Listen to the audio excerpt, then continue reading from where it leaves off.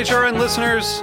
As we celebrate our 15th year, we are deepening our commitment to giving voice to the next generation of food systems storytellers, and we need your help. Our internship and fellowship programs help activate new possibilities for underrepresented and underestimated young people through experiential journalism, audio engineering, and production training. Through these unique programs, HRN helps food equity stewards build essential workforce readiness skills that expand their potential and foster economic mobility. Please consider supporting these critical programs. And with a minimum donation, you can be entered to win a dinner for two at an amazing restaurant in one of 8 cities and tickets to a concert at a great venue in one of those cities. We have incredible partners across the country who have donated, as they also share our passion for helping to educate the next generation of food systems storytellers. Check out heritageradionetwork.org/15 to donate and enter to win today. That's heritageradionetwork.org/15 to donate and enter to win today. And make sure you donate before March 31st. Thank you. This episode has been brought to you by Worldwide Soba, a Japanese noodle production company. This week, Team HRN is at Charleston Wine & Food for the 5th year in a row. So, on this week's Meet and 3, we bring you some of our favorite sound bites from last year. The hospitality here and the camaraderie is really wonderful. Yes. That's what struck Everybody me. smiles. So imagine if you mix dirt with sand. Yes. You've got our earth. Yes. That sounds like that would be really poor. Really poor, right? You know, we can talk all we want about a good story, but a good story is useless if the wine isn't great. It's highly Instagrammable. It looks so gory. Tune in to Meet and 3, HRN's food news and storytelling roundup, available wherever you listen to podcasts.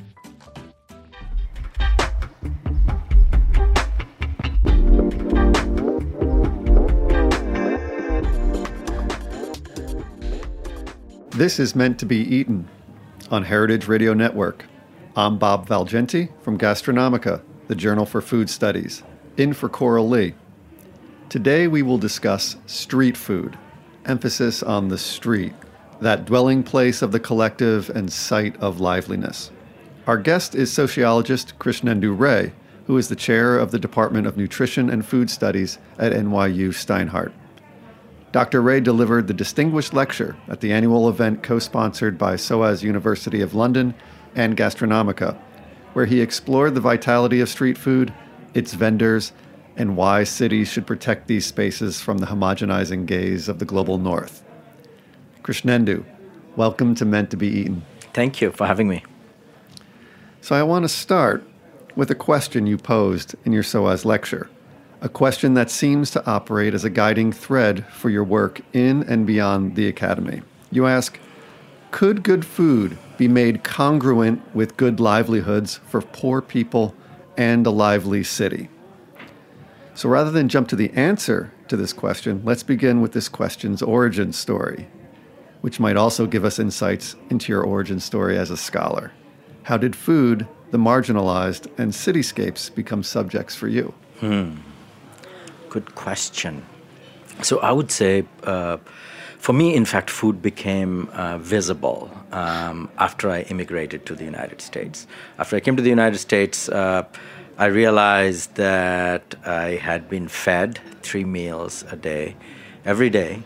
And in spite of doing quite progressive politics, most of my female friends were feminists in Delhi, we had never thought about, and I had specifically never thought about food and cooking and the care that went into it. And it is, I sometimes say that for me, immigration was kind of an epistemological act. It opened up a whole new world, the inverse of what, say, anthropologist does, is when an anthropologist enters a new domain, a new world, a lot of things that are obvious get lit up because they enter with a kind of a new habitus, new ways of into spaces that they have not normalized and thought about. So for me, moving to the United States opened up this whole door into, I would say, the quotidian, specifically about food.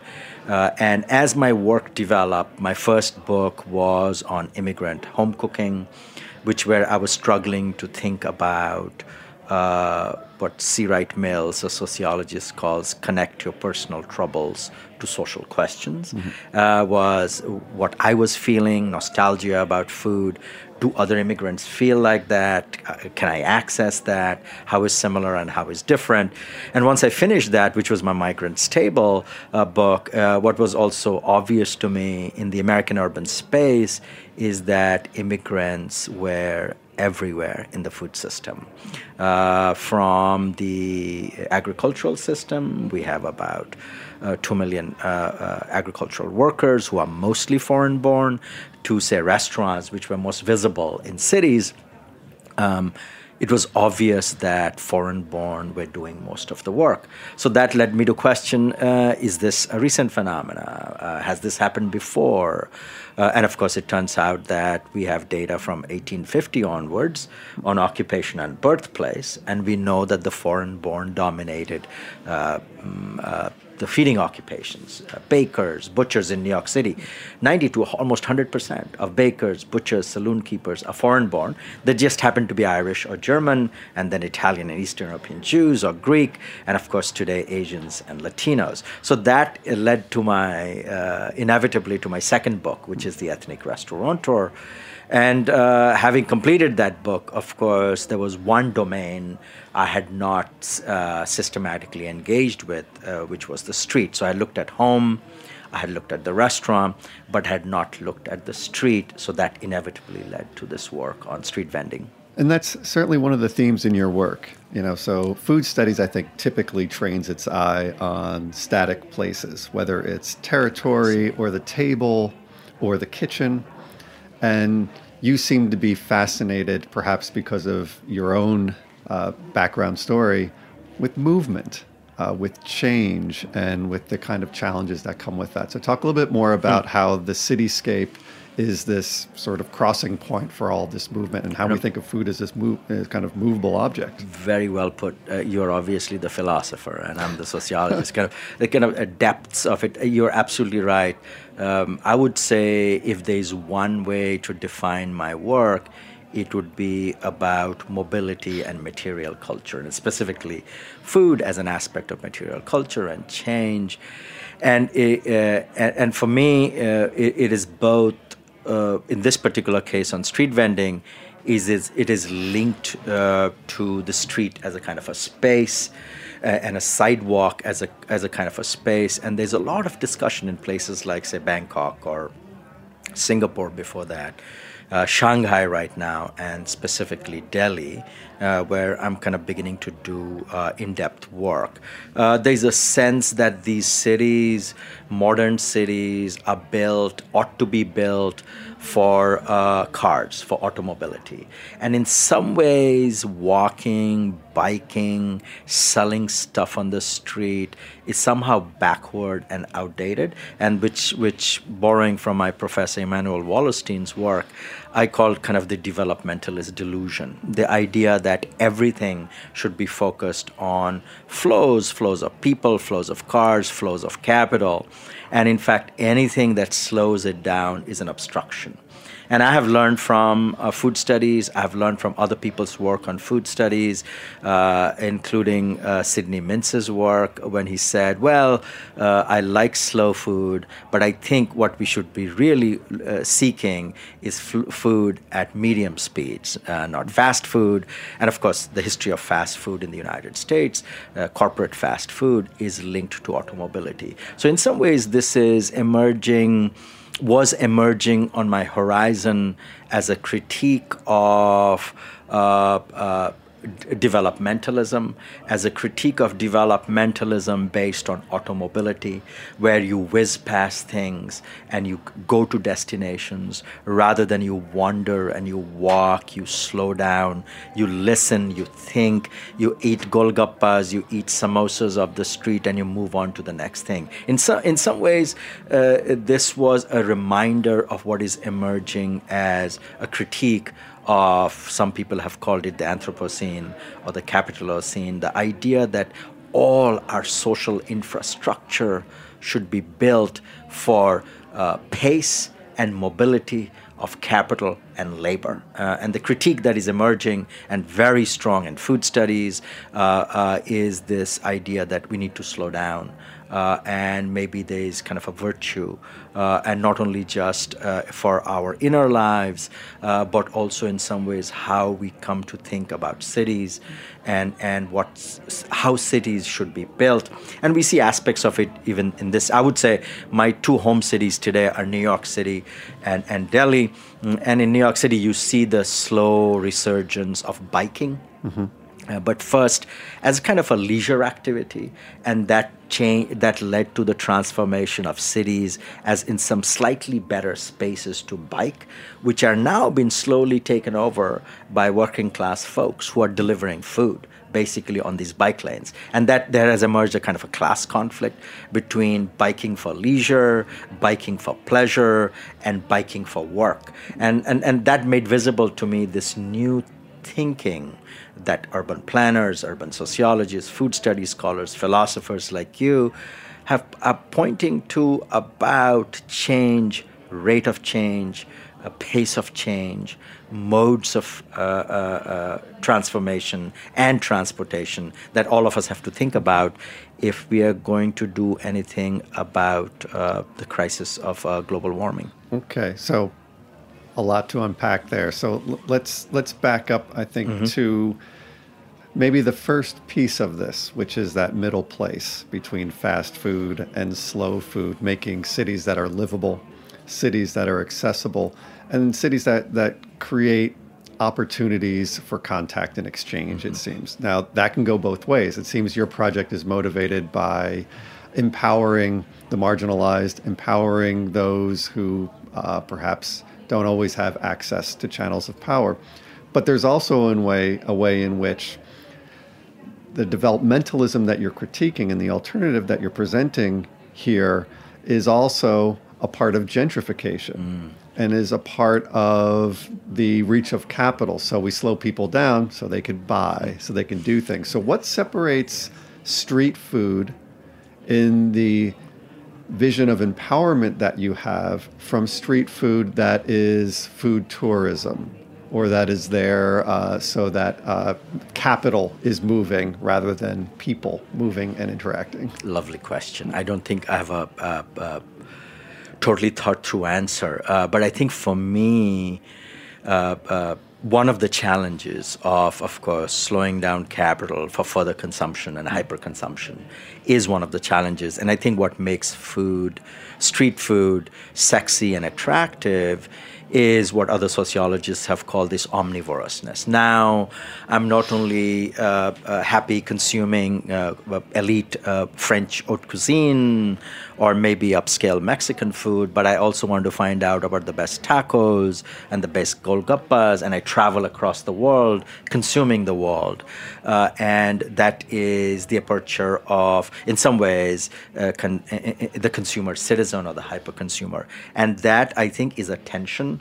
And in my work, I think it is I try to balance it with questions of livelihood, of questions of people who are selling. So in some ways, I would say, and maybe make a confession here, I don't really care all the time that much about terrific food on my palate. I care enough about it, but I also care about the lives of people who are selling me food on the street. And a lot of it is mediocre food, and that's okay. Like me, in most things I do in my life, is a part of it is the aspiration to be good, to do it well. But I think 9 out of 10 times the classrooms I teach in, I'm probably mediocre. And it's okay to engage with people's real lives, not just as a consumer, but in this case as a citizen, as someone who shares the street, shares the city. So for me, livelihoods are the central question. If you don't care about livelihoods of people who are selling you food, who are making you this food, in spite of massive constraints, like in Delhi or even in New York City, where you don't have running water, right? You don't have a bathroom to go to, okay? And we expect you to be hygienic. How exactly are you going to do that? Do I think about it? Do I worry about it? Should I try to do something to change about it? So for me, the other side of this thinking of food only as a side of consumption, what does it do to me? What do I learn? Has to be balanced by a sense of what are other people doing and what are their struggles? What are they struggling with?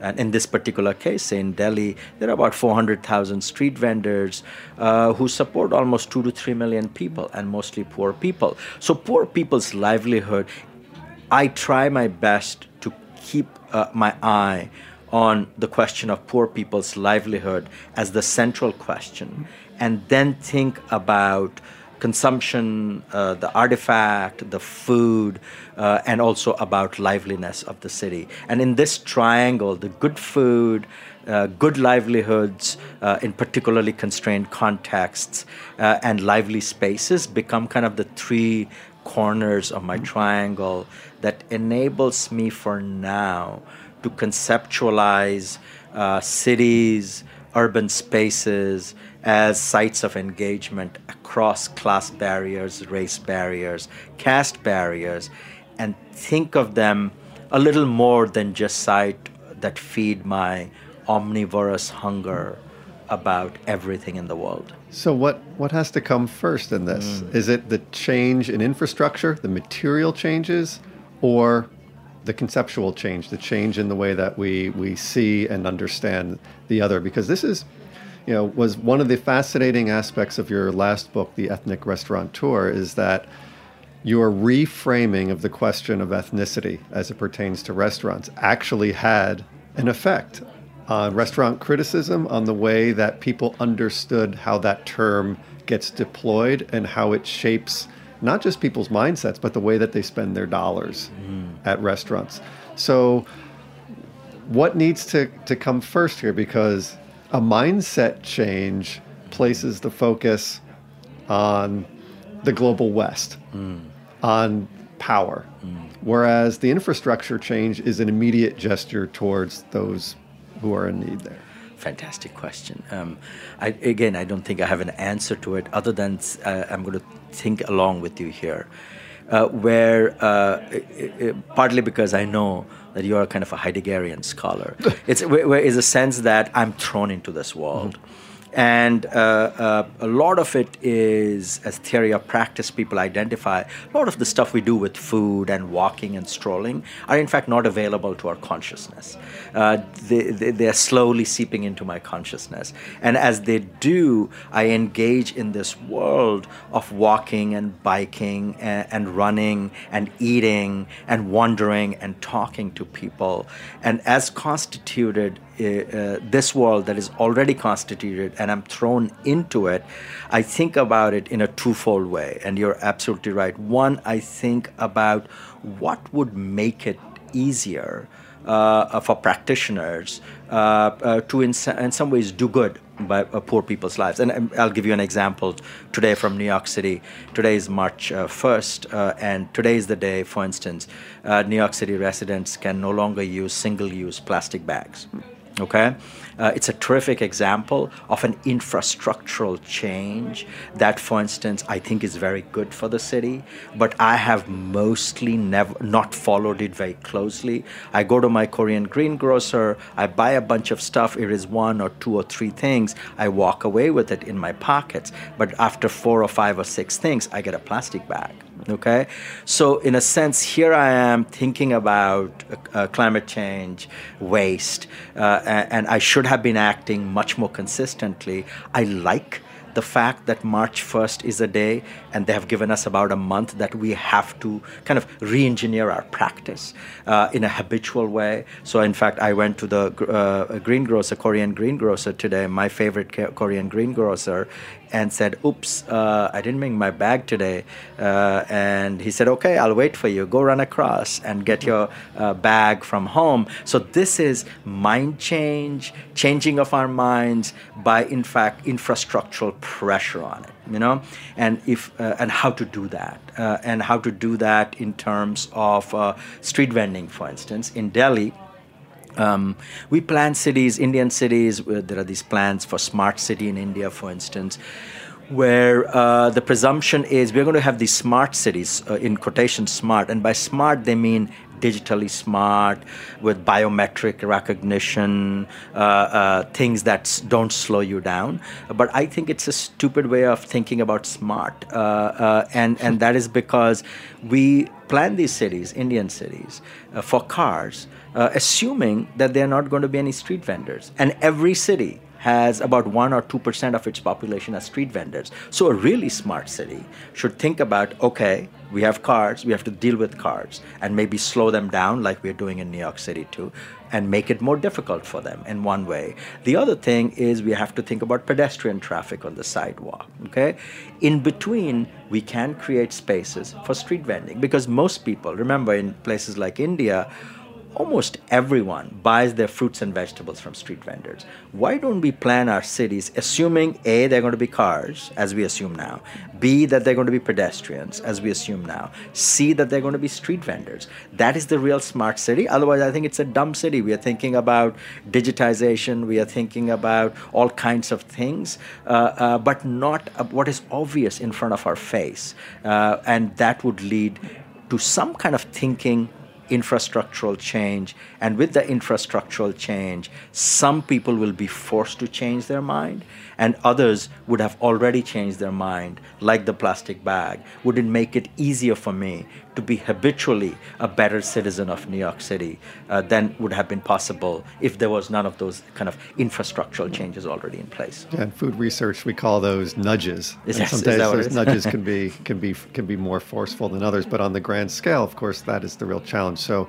this might be a good place to take a break, okay, so that we can come back and talk about how your work is actually trying to bring those smarter cities into a realization. You're listening to Meant to Be Eaten on Heritage Radio Network. We'll be back after this short break.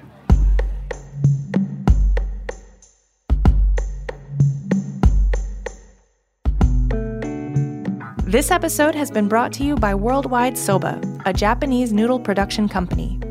Founded by Shuichi Kotani, Worldwide Soba offers noodle consulting services in addition to supplying a variety of tools for wannabe noodle makers.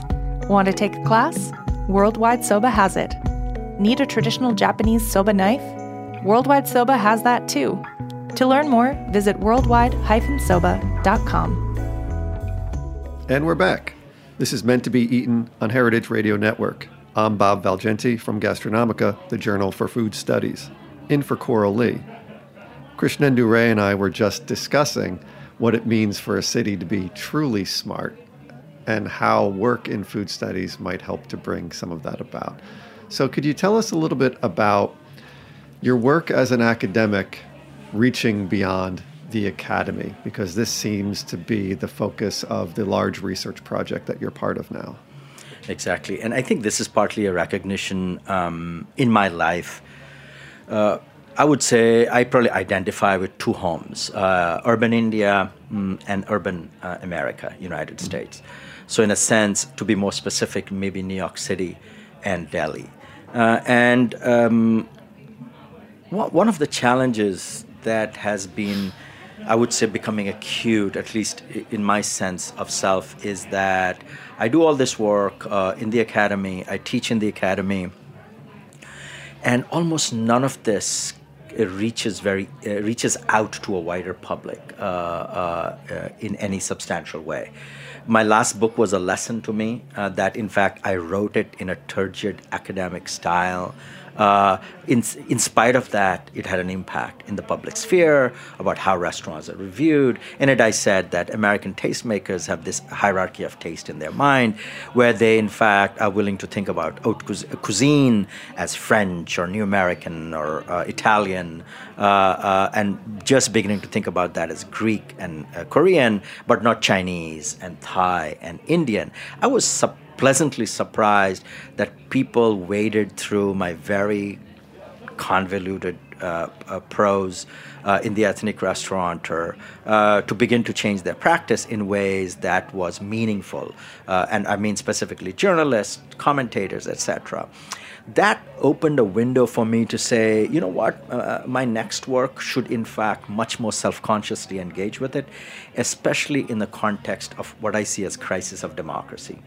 And these two places I identify with, United States and India, are one of the oldest democracies in the world, and other is the largest democracy in the world. And both, I think, are facing a kind of a catastrophic crisis. Partly based on race, partly based on religious identity, and based on forms of nationalism, exclusionary nationalism. And so, in a sense, my identification with these two places as homes has forced me to say, okay, I need to do a little more public work, a public engagement, style of writing, style of commenting, which for me then, Gastronomica, the emergence of Gastronomica as a journal became a fascinating opportunity, because the objective of Gastronomica is to engage with the wider public with beautifully produced articles. And for me, I was really excited when we started to form the collective. And the other part is I know I don't have all the skills to produce a journal on my own. In terms of I struggle with English language still, in terms of writing, and this provided this collective that we are about a dozen people or more who are specialists in aspects of it, and Gastronomica's ambition to take academic research and speak to a wider public, where in fact we are not only talking about smart and interesting and well-researched articles, but also beautifully produced. I'm in fact surprised every time I see Gastronomica, including the latest one, where you will see a lot of this work on street vending, how beautiful it is as a material object. And that poses the question, how do I communicate to a wider audience and at least do my little bit in terms of enlivening democratic public thinking about things like food culture, immigrant lives, and immigrant lives in New York and immigrant lives in Delhi. And this is one of the real challenges when you work with food. On the one hand, you're reaching for this democratic ideal. Mm-hmm.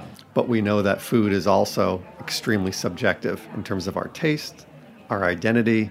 It's tied to our individual cultures, and it oftentimes gets deployed as a source of political division rather than something that unifies. So I wanted to take this idea from out of your SOAS lecture once again, because you say that one of the overarching themes of the City Food Research Project is to find lessons across national and urban spaces, a form of cosmopolitanism with local roots. So you're actively trying to bridge the two, this kind of worldly gaze, but sort of emerging from the ground up. But there's lots of baggage associated with the idea of cosmopolitanism, either in the general or the philosophical sense. So could you explain how the work that you're trying to accomplish now bridges the global with the local without losing difference? Yeah. How does it not become part of the homogenizing gaze? Yeah, thanks, Bob, for the question. These questions are really terrific, partly because I don't have a pat answer to these questions. In fact, and I worry about it, both sides of it. One is the danger of cosmopolitanism, always this slippery bird's eye view, homogenizing, which is the argument, for instance, a lot of anthropologists and sociologists made of Arjun Appadurai's work on mobility and material culture, about flows, that in some ways it becomes a sociology of frequent flyers, where we lose the sense of the everyday friction. So this is both the project, which is cityfood.org, which is our organization where a lot of the work, the first draft of our work, we put out in the public, we put pictures of it. The one side of it is to make it accessible, but as a side of engagement and even quarreling about it. And the quarreling part of it is the frictional aspect of it. So give you an example, say the 400,000 street vendors of Delhi are all rural to urban migrants, and they're all moving, and their movement, in fact, is driven by inability to make a living. in a place. I don't know, and I'm doing interviews now, I don't know whether they always think about mobility as a positive thing. It is a liability. They're being forced to move. And as it happens when capitalism reaches the countryside, happened in England and happened in Ireland and happened in Italy, is happening in India now, where people are being thrown off the land. And people, in fact, most of the migrants in the world today are rural to urban migrants in sub-Saharan Africa, in India, in China.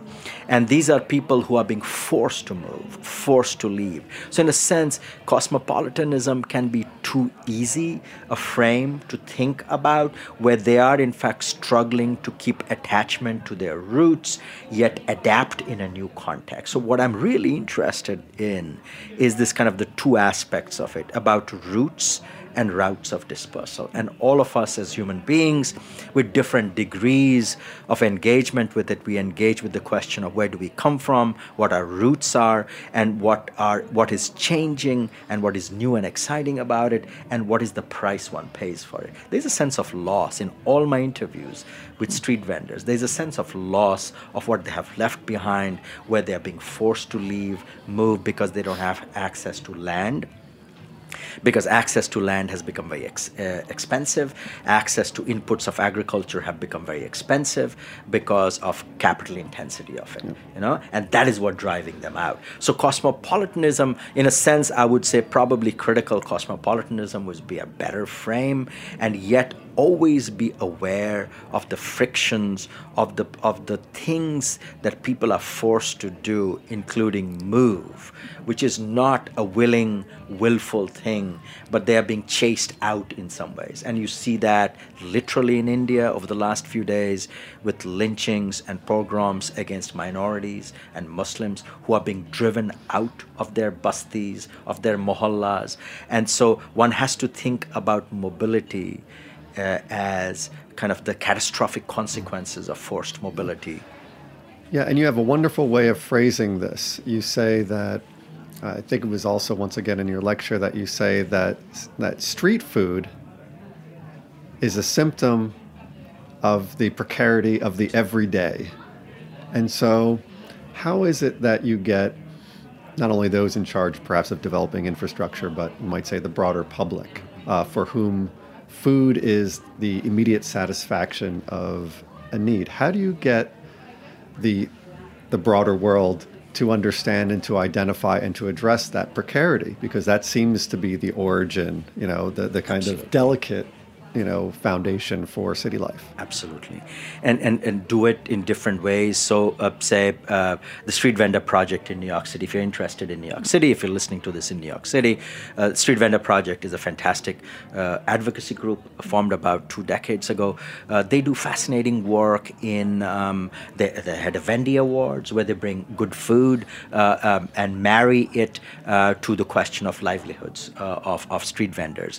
If you do it in Delhi, it's the NASV, National Association of Street Vendors of India. They do fascinating work with advocating, for instance, one of the big changes we can make is providing bathrooms to street vendors, which would be linked to public bathrooms, which also, by the way, will increase public bathrooms, just like what we did with sidewalks, when we changed our sidewalks, so people with disabilities could walk or move on those sidewalks. We also made the lives of mothers with infants much better, inadvertently, okay? And similarly, one thing we can do in Delhi or in New York City is, for instance, have public bathrooms much more available, and that will change the quality of life of poor people who are forced to vend and don't have a place to go to use the bathroom. So that is one way. In New York City, there's a bill in front of the city council called Intro 1116, which is an argument about changing some of the rules,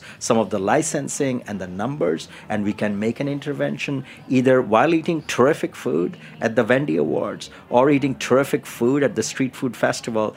Have fun, have a great time, but ask about maybe one challenge that the street vendor faces, and maybe make one call or an email or tweet tweet out with the target, in this case, say Corey Johnson, the speaker, bring intro 1116 to the city council. There are 51 members in the city council. 28 members support this bill, but the speaker is not bringing it on because there's immense pressure on him from the business improvement districts, from real estate lobby. And one way to do it, tweet it out to him and say, Speaker, make the life of these street vendors a little easier by bringing in intro 1116. So for those who are sympathetic to this idea, but perhaps either not familiar with street markets or not familiar with the types that you have in mind, can you point to an example, whether it's here in New York or it's in another city, that you see as the model for the path forward, for the kind of new model of development? And does it exist? No, and there are lots of examples.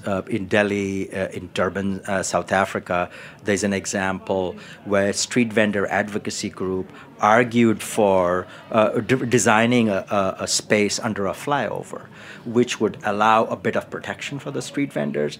And they then sued the city in Delhi. And this organization like SEWA and organizations like WeGo, these are acronyms, and they sue the city to make changes and add kind of in the planning infrastructure. They negotiated with the architect. They created a bazaar, a market, and the market is specifically called a ladies' market because there's a lot of harassment of women, and especially women vendors. So this was a vending space created with a beautiful infrastructure under the flyover, with bathrooms, with portable water, and specifically as a safe space for female street vendors. And eventually that came about with participation of the local Delhi government, because the Delhi government was interested in votes of these vendors. These vendors vote. So that's why I think in a democratic universe, you can make these alliances in which you can make interventions in the lives and livelihoods of poor people and design cities which are compatible with a beautiful city and a good city for the who had been the poor and the marginal. So maybe as a last thought, as we wrap up this rather wide-ranging discussion, maybe we can take it back to the beginning. I'd asked you at the start about your origin as a scholar. So if you were to think back to that moment and the idea of what mobilized you and what mobilized your thinking, was it longing? Was it desire for a sense of belonging? And how might that help us to see what you have seen in your research? Again, a beautiful question. I think it was a mix of longing and loss. And the longing was palatal, emotional, imaginative, and the loss was also a sense of loss of liveliness of streets on one side of it, but also, as I said in the first instance, linked with a kind of a recognition in a new context with new eyes. I think I'm a much better Indian citizen today because I moved to New York City. It allowed me to see more important things that were invisible to me in spite of my progressive politics, including the lives of poor people who spend their lives feeding us. So what is my responsibility to those people? They became a lot more visible to me as I have come and lived in New York City. It has also made me a better citizen in New York City. My India work is shaping my New York City work, which is saying, okay, I'm surrounded by, there are 20,000 street vendors. And what are their lives? Most of them are Arabic speakers, Bengali speakers, Spanish speakers. And what difference can I make in terms of my life and their life? Not as charity, but in fact as a more congenial space of engagement. In this case, across a class barrier. In Delhi's case, I would say also across class, caste, and religious barriers. And it just, in my work now, and I'm learning here, I'm a novice, I'm learning here from other people's work, and that kind of a collaborative intellectual project And in some ways, what I say is now I have discovered the taste for local food and local politics and the transformative possibility in both of them. Of course, cities are great places, right? Because when we eat with others, we're often eating with the other. And that's the key, it would seem. Exactly. Thank you so much for being with us, Krishnendu. Thanks a lot, Bob.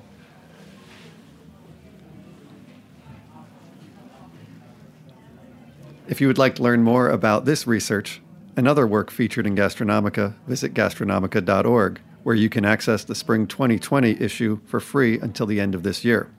Or follow us on Instagram, Twitter, and Facebook. Gastronomica, the Journal for Food Studies, is an international interdisciplinary journal that presents new and original research, advances our understanding of compelling issues in the world of food, and invites critical debate and commentary across diverse audiences. Gastronomica is supported by the University of California Press, and on behalf of the journal's editorial collective, I want to thank the Heritage Radio Network, Meant to Be Eaten, and its host, Coral Lee, for allowing us to share this mini-series of podcasts.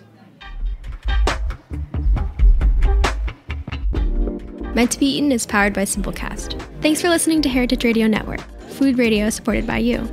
For our freshest content and to learn more about our 10-year anniversary celebration happening all year long, subscribe to our newsletter. Enter your email at the bottom of our website, heritageradionetwork.org. Connect with us on Instagram and Twitter at heritage_radio. You can also find us at facebook.com/Heritage Radio Network. Heritage Radio Network is a nonprofit organization driving conversations to make the world a better, fairer, more delicious place. And we couldn't do it without support from listeners like you. Want to be part of the food world's most innovative community? Subscribe to the shows you like, tell your friends, and please join the HRN family by becoming a member.